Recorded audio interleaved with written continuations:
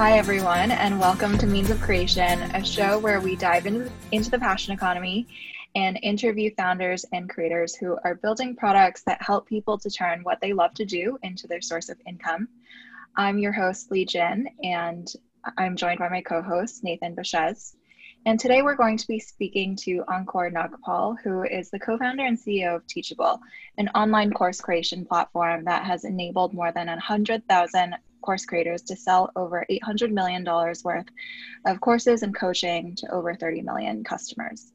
Teachable lets people take their knowledge and monetize it. Examples of this include creators who are teaching classes on sourdough bread making, email marketing, and hand lettering, among other things. Teachable was founded in 2014, raised about $12 million of venture funding from investors like Accomplice and Naval Ravikant, before being acquired earlier this year by the Brazilian online course platform Hotmart for about $250 million. We are excited to talk to Ankur today about the inspiration behind Teachable, the future of online education and the knowledge economy, as well as about how COVID is impacting the online learning landscape. So without further ado, welcome, Ankur. Thank you so much for being here today. Yeah, I'm excited. Looking forward. Awesome.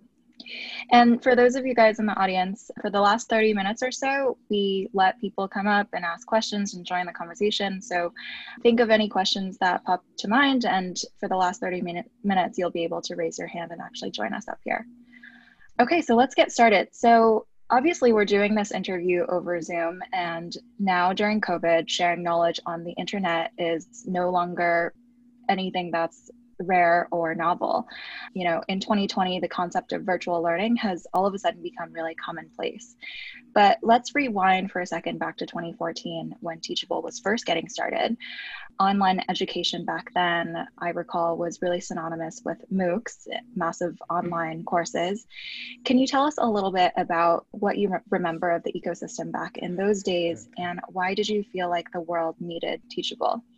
Yeah, so the idea for Teachable came about, I think in 2013.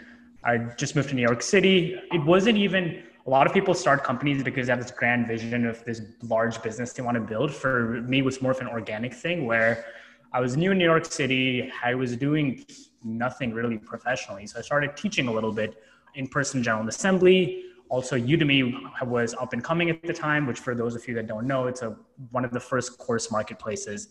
So I had a course in Udemy, was teaching general assembly, and I started to see that this is kind of interesting. We can build a business here. So me and a buddy of mine, Conrad, we had a few courses on Udemy, which we pretty early on got to, a couple of $1,000s a month in revenue, but found it really hard to scale beyond that. The biggest reasons it was really hard is on Udemy, you never owned your audience. So you never got their email address. You actually couldn't even connect with them off platform. Udemy had all these insane discounts. It would be like every 4 days, it'd be like, guys, how about we give you everything for $10? So it's really hard to build a scalable business. And if you bought ads, like the lifetime value went to Udemy. Like, yes, they bought your $10 course, but eventually they'd buy other products on Udemy.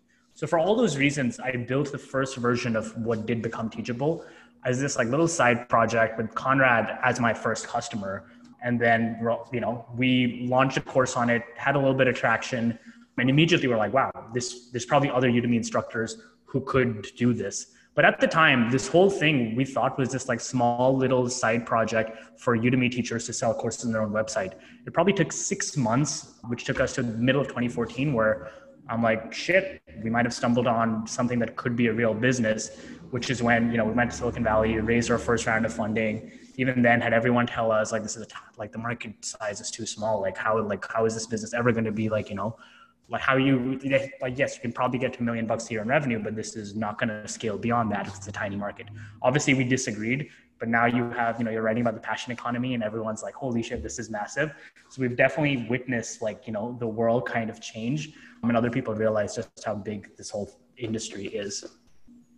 That's really interesting that venture capitalists told you that the market was too small. Did they believe that online learning in general was a pretty niche market, or specifically the dynamic of individual course instructors peeling off of the marketplaces and starting their own courses was too small? I think there's multiple things. One, at the time, online education as an industry had largely not delivered any great outcomes. Like it was still seen as this place where venture capital went to and no money ever came out. So education was already not a great place. In retrospect, I also probably was pitching the business terribly. I think white label Udemy is not exactly the sexiest pitch out there. So like it also probably made it seem smaller than it is. But yeah, a lot of people thought it's a really weird thing for one, the creator economy is such as much smaller, right? There really weren't that many platforms out there that let people build audiences. So the idea of people monetizing an audience with information or knowledge seemed like this really small niche thing that like would never kind of become mainstream. And frankly, to be completely honest, like blunt, early on we stumbled on this. It's not like I thought this would like be massive. It's like we built this like side project, and then a year in we're like, holy shit, we got lucky. This is going to be like this. We like stumbled upon this. So yeah, like early on, a lot of our investors had that. But I mean, as you know, fundraising was, it's a bit of you get one person and they all kind of come in. So once we closed our first check, the rest of the round happened in 2 weeks, but the first check took a good 2 months or so. What was the thing that was really different from your expectations? Was it just that there was like more teachers, or there was more students that were willing to pay for these kinds of courses, or both, or is there something specific? So the thing that like blew my mind is we thought like there's all these Udemy teachers and let's just go acquire these Udemy teachers. And we soon realized these Udemy teachers were like, one, there weren't that many, like it looked bigger from the outside than it really is. They really weren't making that much money. And that the market cap of that entire ecosystem was really small. But then we realized there's tons of people that are using this like horrible mix of like 1 million WordPress plugins to make this shit work on the back end. And that's what blew our minds when we started seeing all of these random $1 million instructors who are running on legacy WordPress technology. They don't care about Udemy, but they've just like built their own solutions. And that's when we realized that's our real market. It's not really these people who have small audiences in a marketplace.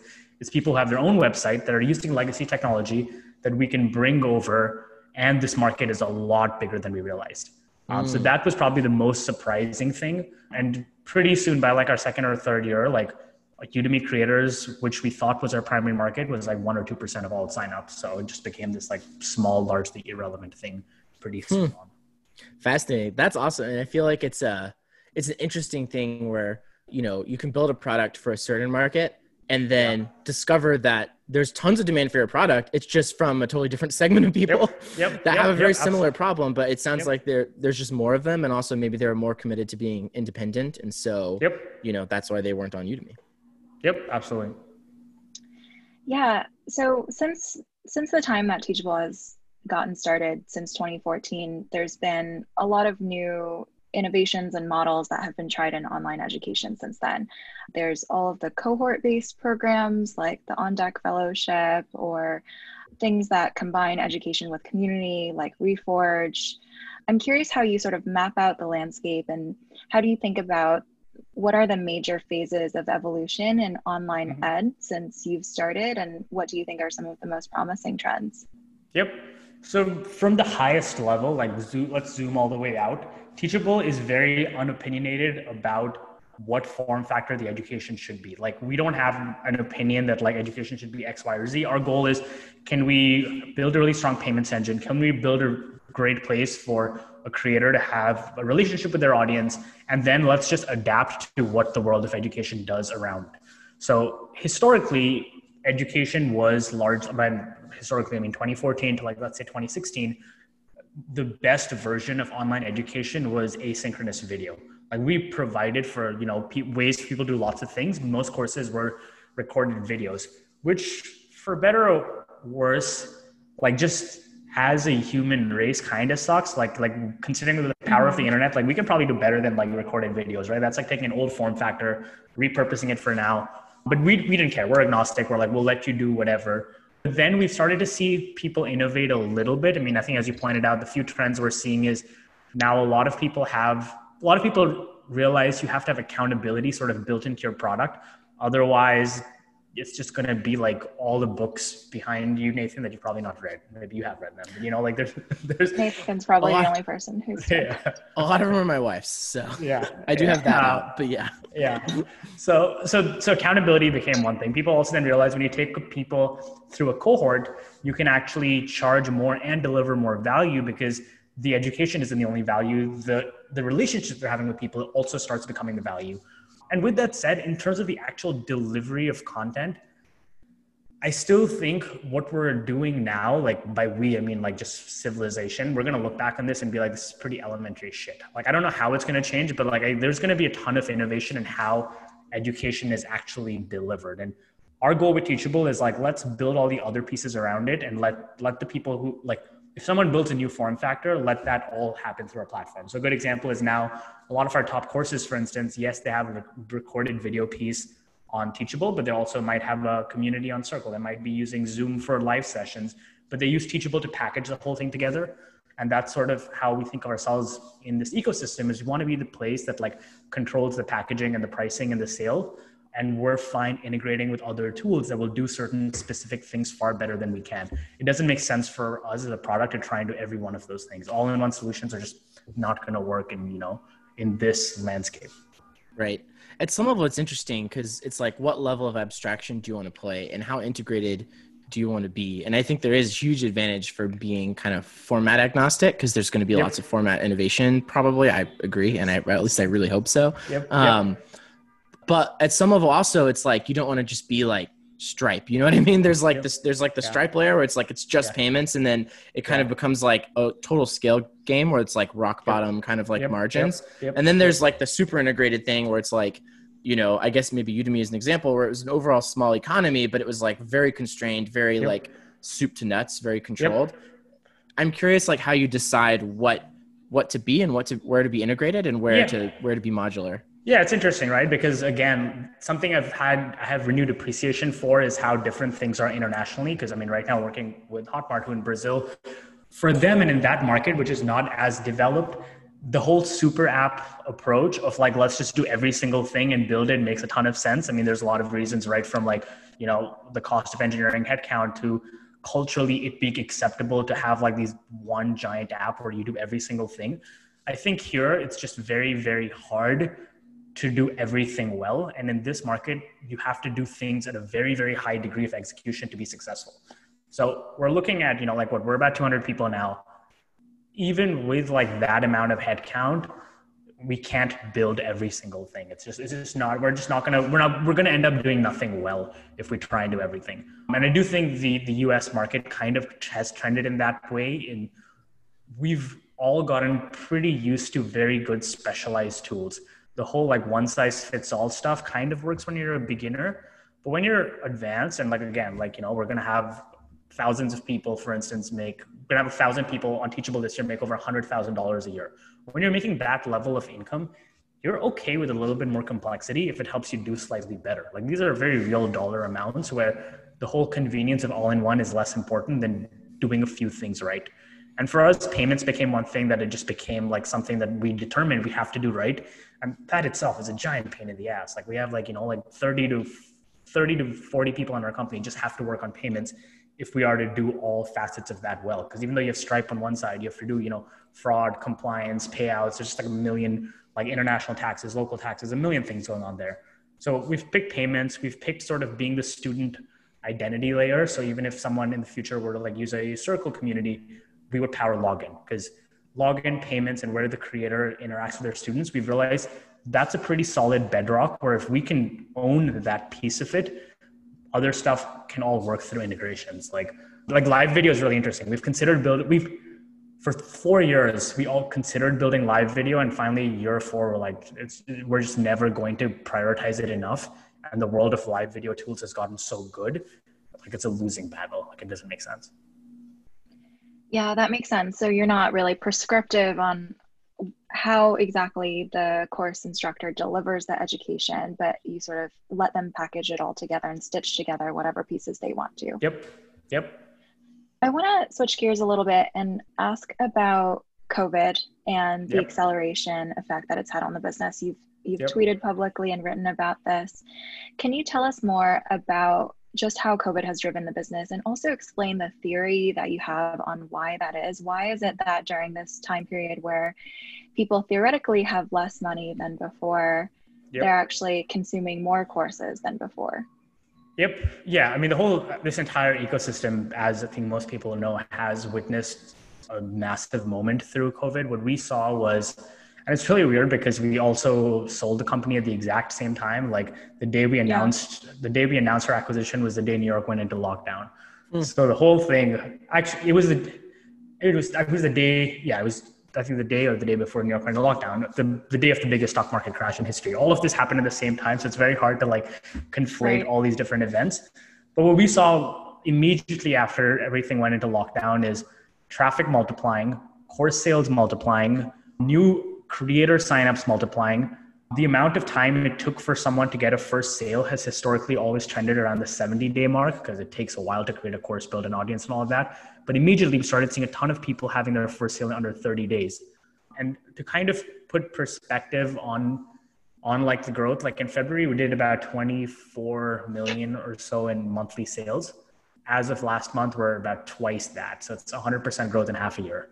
And I would love to say that's how the fast the business was growing already. No, like we were on track to maybe grow 60 or 70% year over year. Now we're doing over 100% in half a year.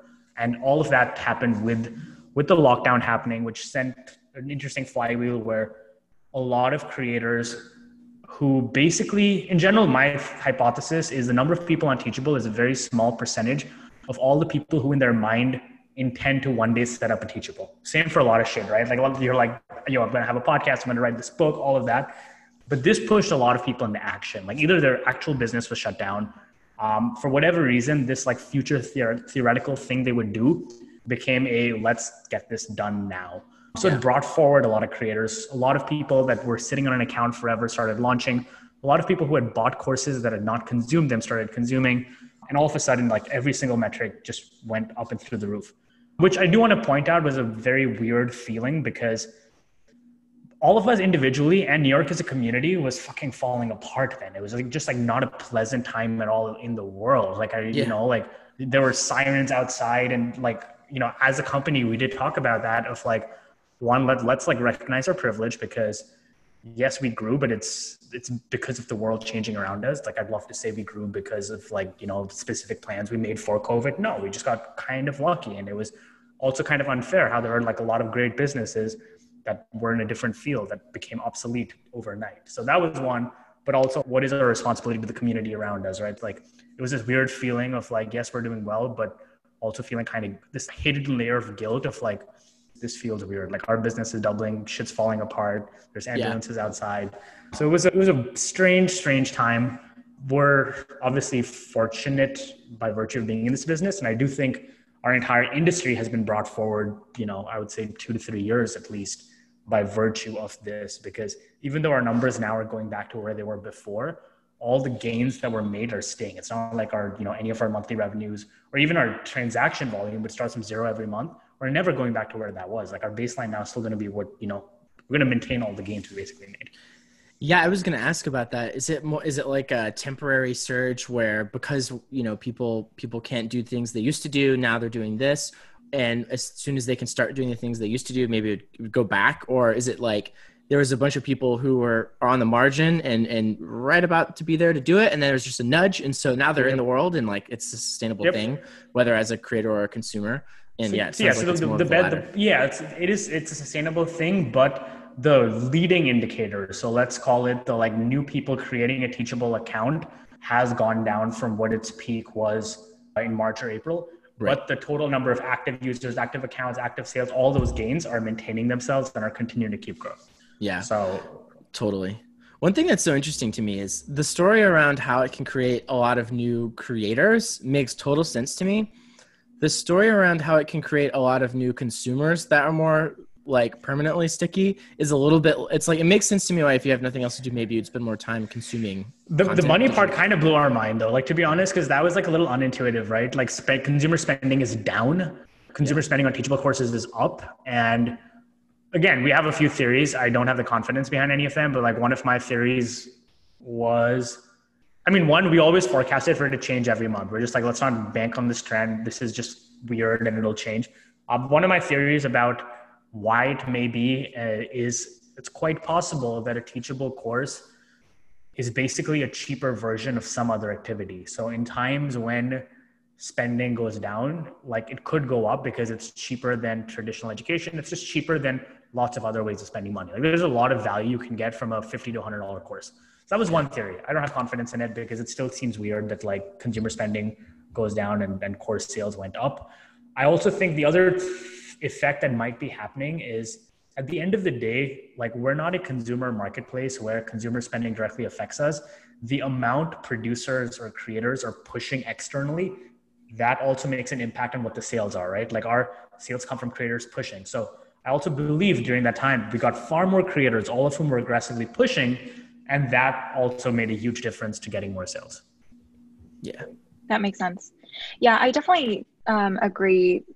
One of my hypotheses is that there is some low-end disruption effect in play as well, where a lot of these creator products, in Teachable's case, it's courses, but on other platforms, it's like newsletters or whatever it might be. Like these creator-led offerings actually represent a lower and low-priced version of something that had been professionally produced by an organization or a company before. And they have a completely different cost structure than the old version.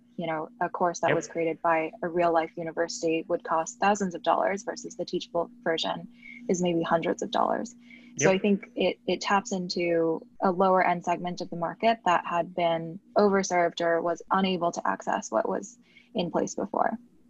Yep, absolutely. And it's been interesting to see that again, like that we've maintained most of those, the monthly sales ramp up has been maintained, and we're still scared. Like as we're building our forecast for next year, we're like, let's just bring it down because this still it still feels a little temporary, but the data shows that it's been sticking around.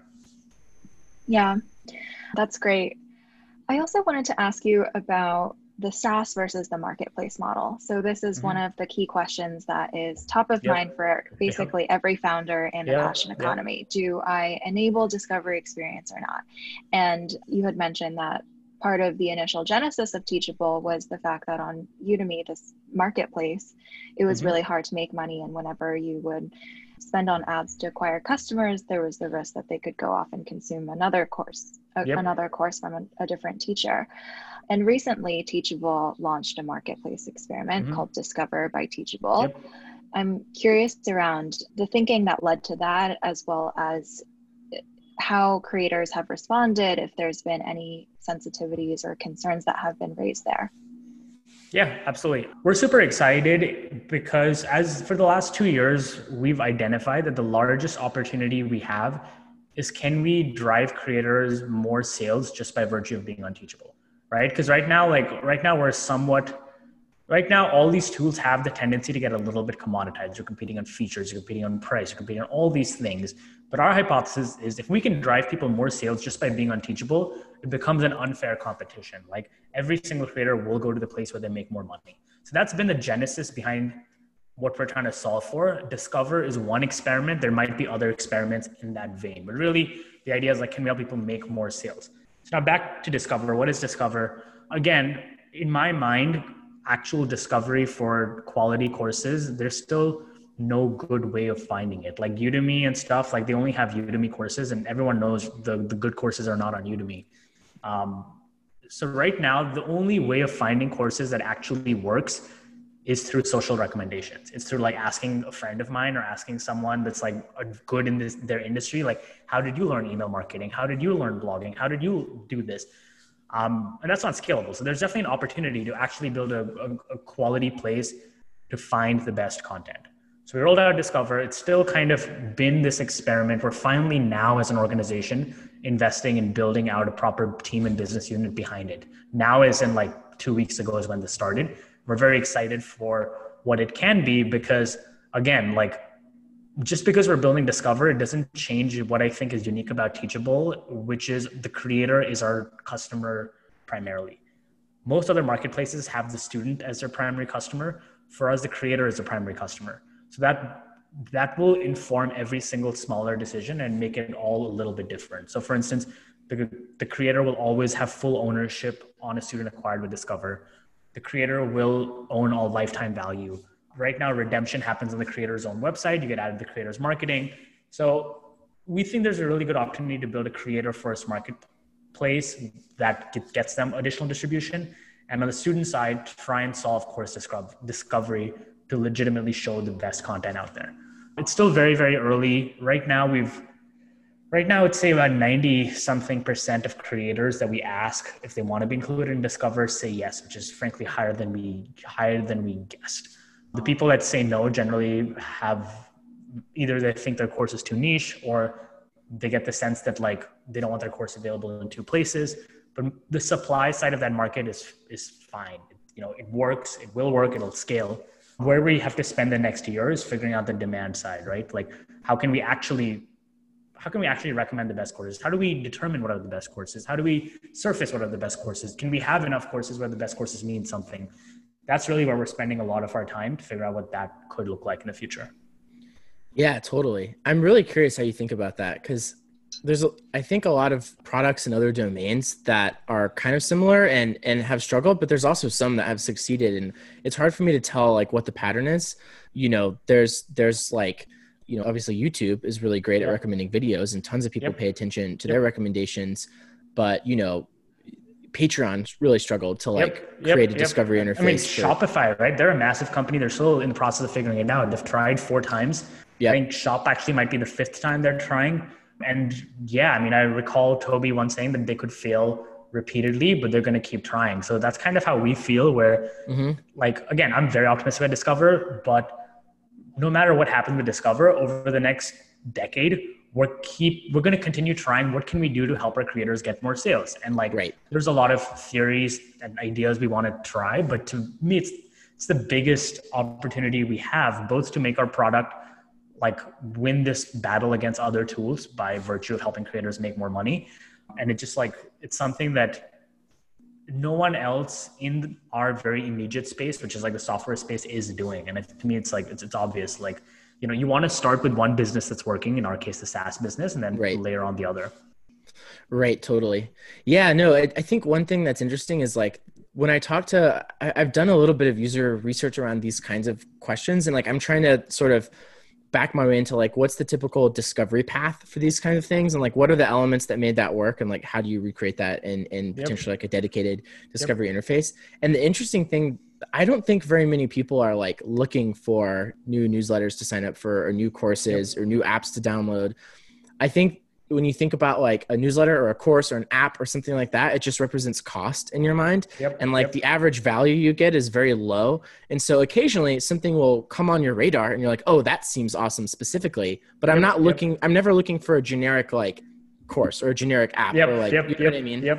That's what we're not struggling with, but discussing a lot internally is which is why, at least for me, the way I discover shit is social recommendations, right? It might be someone I'm following on Twitter, and especially with books, it doesn't take a lot to get me to buy a book. If I see someone smart on Twitter saying something and the book looks interesting, and 14 seconds later I bought it. The same way, I think for a lot of people now, book discovery still is now happening socially versus browsing Amazon or whatever. With that said, I love going to bookstores still. Yeah, that's a different book discovery mechanism, but. So we've talked about a lot of parallels. We're can Discover be the airport bookstore where, yes, there's a lot of books, but you want to just create this showcase of really cool shit on the platform and see if anyone purchases that? Or is there a way of in general, we've noticed people are recommending courses to their audience. I mean, there are people who have very small newsletters by number of subscribers. We're talking a few hundred, maybe a couple of thousand subscribers. But if they recommend a thing, people will buy that thing, right? So can we create the infrastructure layer behind that to make that happen? So there's all these opportunities we're discussing to really leverage the network effects that this business could have. Right now, our business doesn't really have network effects, but I think there's a lot of ways we can build network effects, and that's what a lot of these strategies come down to. I was really struck by how crystal clear you were on strategically thinking of the creator as your end customer. The creator is the person that you are trying to serve and cater for first and foremost.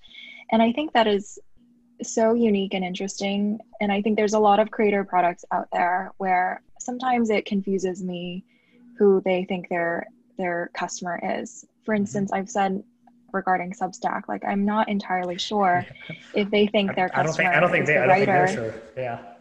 is the writer or the reader. And, you know, I've remarked on this because I can't customize the font size and stuff in my newsletters. Yeah. And I think one of the reasons why TikTok has been able to take so much attention away from Instagram and other social platforms is by treating the creator as a first-class citizen and catering for them and giving them tools and resources, including financial resources, to be able to pursue their craft, and really treating them as like a constituency that they really care about first and foremost. Yeah. For us, I mean, I think a large part of it has to do with our DNA. Like, again, I mean, to be honest, like the courses by Conrad and I were pretty terrible, but we still technically started out as creators, right? Like we built the product for ourselves and we were creators. And since then, like when we do product development, we're talking to other creators. We're not, you know, talking, unless we're specifically designing student side features, like all of our research and conversations and interviews, like it's all coming from creators, and that gets bubbled up. And at this point, you know, we've tried to make it an intentional part of our culture to, you know, whenever there's a trade-off and a decision that's like a hard decision, do the thing that would work better for the creator always. Yeah, I love that. Maybe for the last question before we turn it over to the audience, I want to ask you about any predictions that you have for the future of online education. What do you think are perhaps some of the form factors that we'll see in coming years, or ways in which education can be better delivered and create better outcomes for students going forward? I think I can't predict the future on what the form factors will be, but they will look dramatically different. I think just again, as a human race, if this is the best we can do with all the tools technology gives us, it still kind of sucks. That's one. Two, we're starting to see more and more people make real money with education. Well, you know, we have someone on our platform who's made $10 million. We're soon gonna have a few more people at 10 million. We have, you know, hundreds of people and millions of dollars in earnings.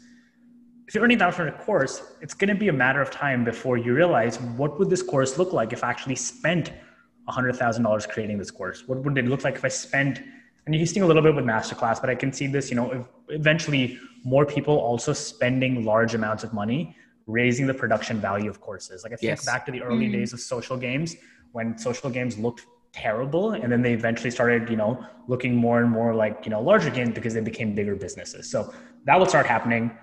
With that said, I don't think we'll ever get to a point where that will be a prerequisite, because one of the cool things about online education is just how long tail it is. Like there's always going to be a market for courses, and for courses that serve a smaller audience and they don't need high production value. So that's something that will also happen. And finally, I think we're going to start seeing more and more outcome-based shit where creators have real skin in the game.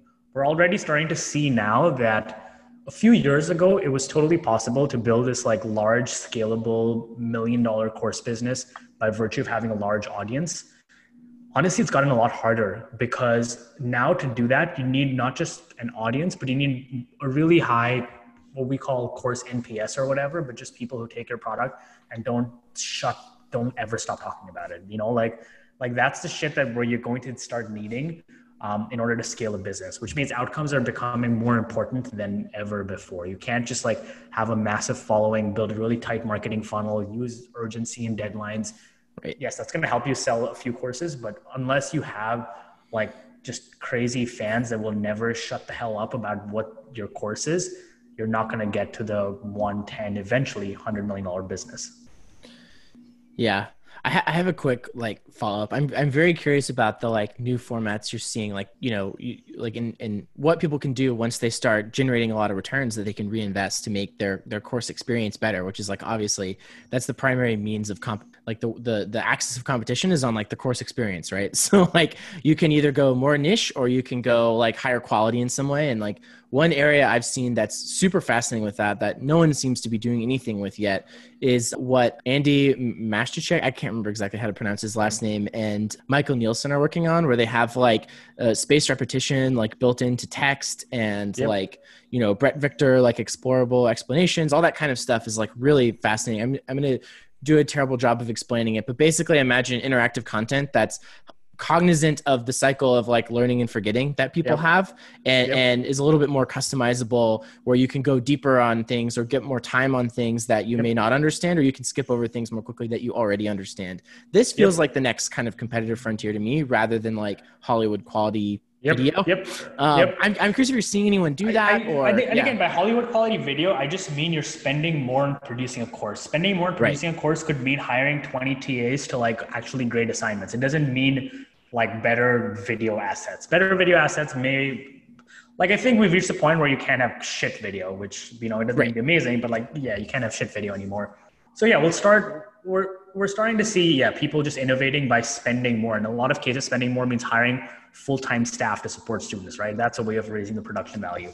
So definitely starting to see a lot of that. My one hope with this is like we finally stop talking about completion rates, because completion rates to me are like the shittiest metric, especially when a lot of people measure them as like, have you consumed 100% of video content? And that's dumb, because no one designs courses where you consume 100% of video content. But like, if I read one more article about MOOCs report a 4% completion rate of people that have watched every video, but that's like the wrong way of measuring it. In my mind, you've completed a course if it has if you have achieved the outcome it promises. And don't get me wrong, that's still a small percentage of people that accomplish that, but that's how you measure a completion of a course, not have you watched every minute of every video, which is still how a lot of like people from like legacy education like to measure online education. It makes no sense to me. Also, I bet 4% completion rate is better than the ratio of people who buy books that actually read to the last word. It's probably like 1% or less. Yeah. Like seriously, just I've read a lot of numbers on that, but I'm just very curious how people survey and get that data. But I did see what, like, I think I was seeing like 10%, like a surprising percentage of books are never opened. Like forget read, like they're just aspirationally purchased. I'm guilty of that. Yeah, I think of the completion rate as like, I don't think low completion rate is necessarily problematic, because it actually signifies that the entry costs are relatively low, that a lot of casual users were able to sign up and just explore it. And if it's, you know, not interesting to them, they don't have to complete it, but it means the barriers to entry are lower. Yeah. And courses, typically you're meant to you're allowed to skip around. You're allowed to look at the parts that are most interesting. Creators have tons of bonus material where you don't have to watch every video of every interview, every minute of every interview. So hopefully as an industry, we move away from that. On the second point around some of the outlier successes that you've seen on the platform being millions of dollars or tens of millions of dollars of sales, I'm curious if that signifies that perhaps like Teachable might think about financing some of the costs of production and running these courses in the future for their teachers. Yeah, absolutely. I mean, we've talked about there's a suite of financial products that we have the opportunity to build, right? From like advances to creators, giving them marketing budgets, sort of almost the Shopify Capital, Stripe Capital. We've discussed all of those. The reality of it is we're just buried right now in the amount of payments, legal, compliance, taxes, all that shit. Like there's already a ton going on there. So it's on our roadmap, but the most immediate short-term part of our roadmap is just automating taxes and compliance, which frankly, most other platforms don't do. You just integrate your Stripe and it's your problem. We actually manage all of that for you, but it does mean, you know, we have to have a pretty large risk team and underwriting team, tax team. Like we right now, for instance, are registered in the EU, and we will like file your VAT taxes for you, which almost no one does.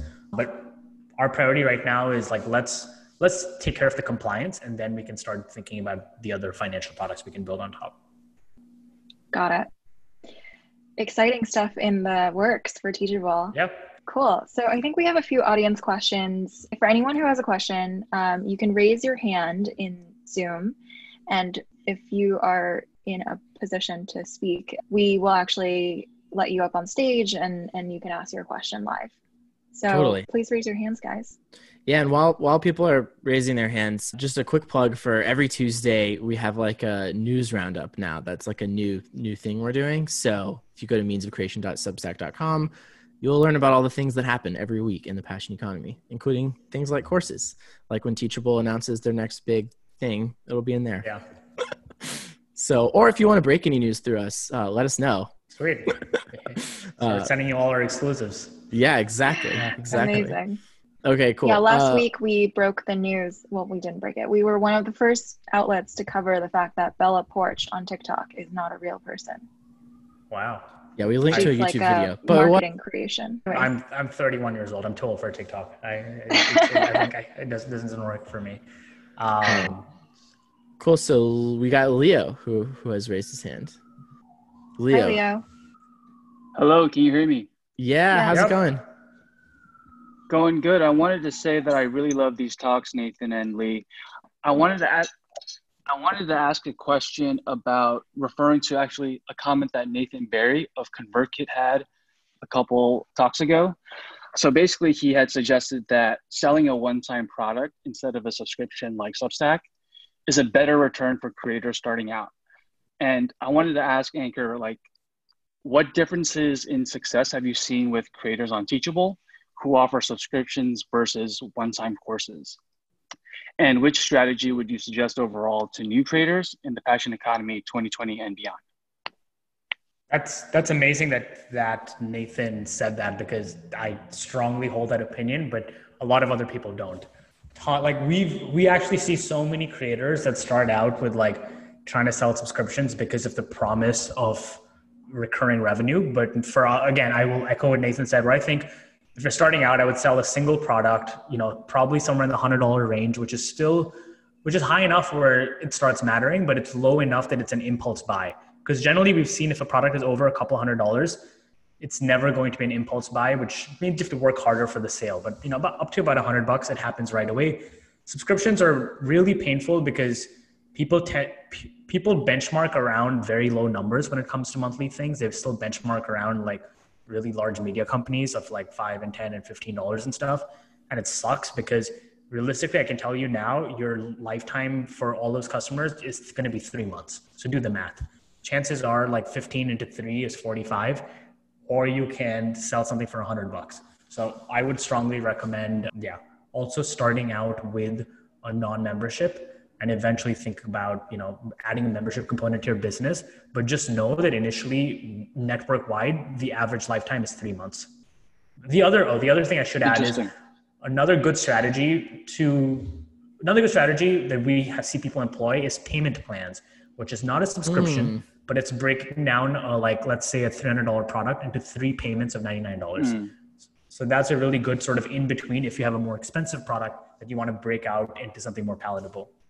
Reminds me of when I was a kid staying up way too late on TV, seeing things broken down into payment plans on commercials late at night. 6 easy payments of like $24 a month. Yeah. But I mean, it's a thing. It helps. That's a really interesting point about subscriptions. It's like basically consumers have been affected by all of the media subscriptions around us in the world that are, $6, $10, Spotify. Right. Yeah. And it's just hard for creators who don't have that scale of a Netflix to be able to make that work. Yeah. If I was building a subscription product, I would go in like the expensive financial newsletter type space where you're like still charging hundreds of dollars a month, and getting people to expense it. Yeah. Yeah. Like five or like it's, again, my advice would be imagine you're getting a 3-month lifetime value and then make your decision. Got it. Thank you. Of course. Thank you. Anshul had a great question that's like currently, it's got a thumbs up. By the way, in the Q&A feature, you can like thumbs up and kind of like vote on people's questions. So Anshul, do you have, can you chat? Yeah. Hey Nathan. So thanks for taking up my question. So my question to Ankur was that, do you think Teachable for X will come up for like different niches, but in fields like programming or fitness? Yep. Yeah. I mean, I think there's going to be, and it's really funny, right? We've gone from this world when we were raising money and people said, I can't imagine Teachable ever being more than a $20 million company, to now every investor believing there's billion-dollar companies to be built in the Teachable for X. I mean, spaces that I'm specifically very excited about are, I mean, let's, for instance, look at language learning, right? Like there's so many different, forget language learning, let's look at English language learning. There's so many different billion-dollar companies built in the helping people learn English space. So I think absolutely there's going to be lots of big outcomes in the fitness space, language learning space, learning to code space, even learning a musical instrument. Like I think we're going to start seeing a lot more verticalized approaches to this. And I've already seen a ton of them and a lot of them looking really cool. And I think with time, the innovation is going to keep going and we're going to see a lot of really cool verticalized education platforms.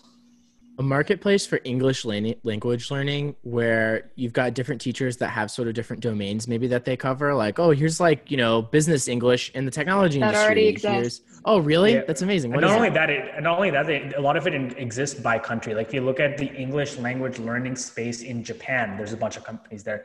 English language learning in Latin America, there's a bunch of like, I remember once reading an article about just how massive this space was, and it completely blew my mind. Wow. Well, Yeah, there's a platform called Cambly where you can actually filter teachers by the specific style of English that you want to learn. Business Wow. English, whatever it is. that's crazy. Amazing. Let's see who else. Omar has a question. How's it going, Omar? Can you chat? Hello? Yeah. Hi. Yeah, the internet might not be that stable. I hope it's clear. I'm just wondering because, all these courses, I think like learning to cook or whatever, these kind of specific non-professional courses, their value is more based on what this person sees in them, right? But I was wondering in terms of, let's say, if you're trying to find some job, for instance, that I think Lee mentioned it before that you're comparing it to why should I go to uni and study if I can just learn it, at home. So the difference is though that those are accredited as opposed to, those online courses. So how do employers see the difference in the value? Yeah, so I think something that we saw very early on in our data is courses like that, which is like drawing, singing, like just personal development type of courses, tended to sell for lower prices. Like you are as likely to create $1 million business with those courses, but chances are you're going to have to get more people to buy at a lower price than a course on professional development that can help you either earn more money or get a better job, which tended to sell at a higher price.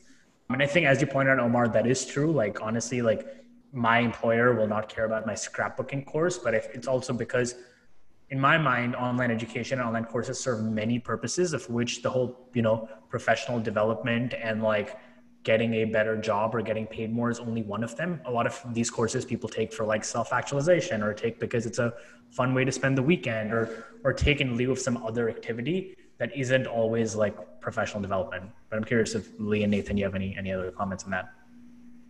Nothing huge to add other than I think that definitely it's going to become a lot more common for companies to start to subsidize this because like just sort of practical training type things, it doesn't make sense for individual companies to like have tons of like training things if it's something that applies to multiple companies. And schools aren't really teaching it, right? There's like tons of random specialized stuff. And so I think that it's already pretty common in Silicon Valley. It's going to become more common in probably lots of other parts of the economy for there to be like a learning and development budget that it just becomes a thing that people, it's like a pretty big part of like the ecosystem for this. I also think that a lot of these creator-led courses are going to become increasingly legitimized in the eyes of employers as they produce successful students who actually, have gotten a result and know the material. Like, when Lambda School first got started, the fact that you had gone through Lambda School, it didn't really mean anything to employers. And now with successive cohorts and programs that have been run and students that have graduated and gone on to working in the industry, that now connotes something. It means something to have been a Lambda School student, or to be, a longtime reader of Ben Thompson also means something. So I think over time, as there's more success and people in the industry who have gone through these courses and actually gone through the curriculum, I think eventually they'll be viewed as legitimate in the same way that a lot of educational institutions are now legitimized because they've produced successful graduates. I hope that too. Thank you for the response. Yeah, thank you. First event, and yeah, it was pretty good so far. So. Oh, nice. Awesome. Thank you for joining us. Pretty good. Yeah, we'll give it a 7 out of 10. Like 7 out of 10. Cool. Anyone else? Who do we have? I like Tyler's question. Should we call him up here? Oh yeah, Tyler, can you answer or can you ask it live, or he cannot unmute? Okay, he can't unmute. Tyler's at work right now pretending. Background noise. Yeah. I'll just read it out loud, which is that he says, one thing I've struggled with in education in general is fixed pacing. Courses are delivered at a set pace and level. If you're struggling or want to go much faster, it's all work on the side. the course is generally linear. Do you perceive this as a general problem? And is this something you think Teachable could help address? And if so, how? So at Teachable, it ties back to us being unopinionated. Like, we allow some instructors to release all material at once. We allow instructors to drip the content out. We even have like the ability for an instructor dripping the content out to enable students going faster to access everything. So I think this is, again, for us as a platform, we're unopinionated, but I think it really depends on how the creator/teacher approaches it. Because as Tyler says, as a student, a lot of times you want to be able to go through everything faster, but all the research shows that having a group of people going through the material at the same time and engaging with each other produces better learning outcomes. So I think this really comes down to how the creator approaches it. And also I think, like, we use the word course right now as a catch-all word for lots of different types of things, but for things that are learning where it's not bi-directional, you're just consuming content. I totally see a world where creators, or our recommendation is creators let people access everything as soon as possible, but where if discussions are an issue, then, it's the same thing where you want people to all discuss together. So from Teachable's perspective, we're open. We let people do whatever the hell they want, and we're seeing creators take different decisions based on what type of course it is. Great. Should we take one more question? Yeah. Nate, do you want to pick one? I really like we should do someone live. Kunal just raised his hand. Kunal, can you chat? Hey. Hey, how's it going? Hey. My question was, why did you choose your primary customer as the creator and not the student?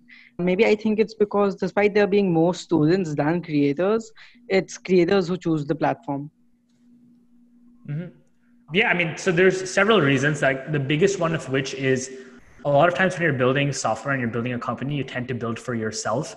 And it so happened that we were creators at the time doing that. So that was the first reason. The second reason is like the go-to-market motion we were looking for is we were looking for creators to bring in students. We just thought it was a more efficient way where you don't have to worry about acquiring two sides at the same, like if we acquired students, we'd still have to acquire creators, but if you acquire creators, they would bring the students. So we believed like it would make marketing and building the platform a lot easier if we had to only focus on one side of it. And finally, it was also our like hypothesis of like, look, we think the platform that gets the best creators will win, and the best creators will always go to a platform that prioritizes them over everything. So I think the culmination of all these reasons are why we were creator first, which again, I think it's one of those decisions that worked out pretty well in retrospect. It was controversial upfront, but now we're seeing every large platform starting to refocus on the creator if they hadn't already. Yeah, it's fascinating. I mean, even in a space near and dear to my heart, newsletters, you see Medium, getting into newsletters and potentially sharing emails now, because it's interesting how we talk about like competitive arbitrage as like a thing where it drives down prices, but it also drives other sorts of terms to be more favorable for creators. Yep. Ownership is critical. Like that's something we realized very early on is like creators, like smart creators realized very soon that they needed to own their audience directly. Otherwise, it just doesn't. Otherwise, you're not building a business. You're like, you're just doing this thing that you're renting money, it. But there's nothing sustainable. Love it. Well, thank you so much for coming on. I love ending on that note of being creator first. Yeah. And so, if people want to read your writing or get in touch with you or learn more, where should they go for that? Probably Twitter. I'm pretty active on Twitter. I'm at my full name, and there's the Teachable brand account at Teachable. So either of those places would be great. Awesome. Okay, so give Ankur a follow, and thank you so much for joining us today. It was great chatting with you, Ankur. Thank you so much for being here, and have a great weekend, everyone.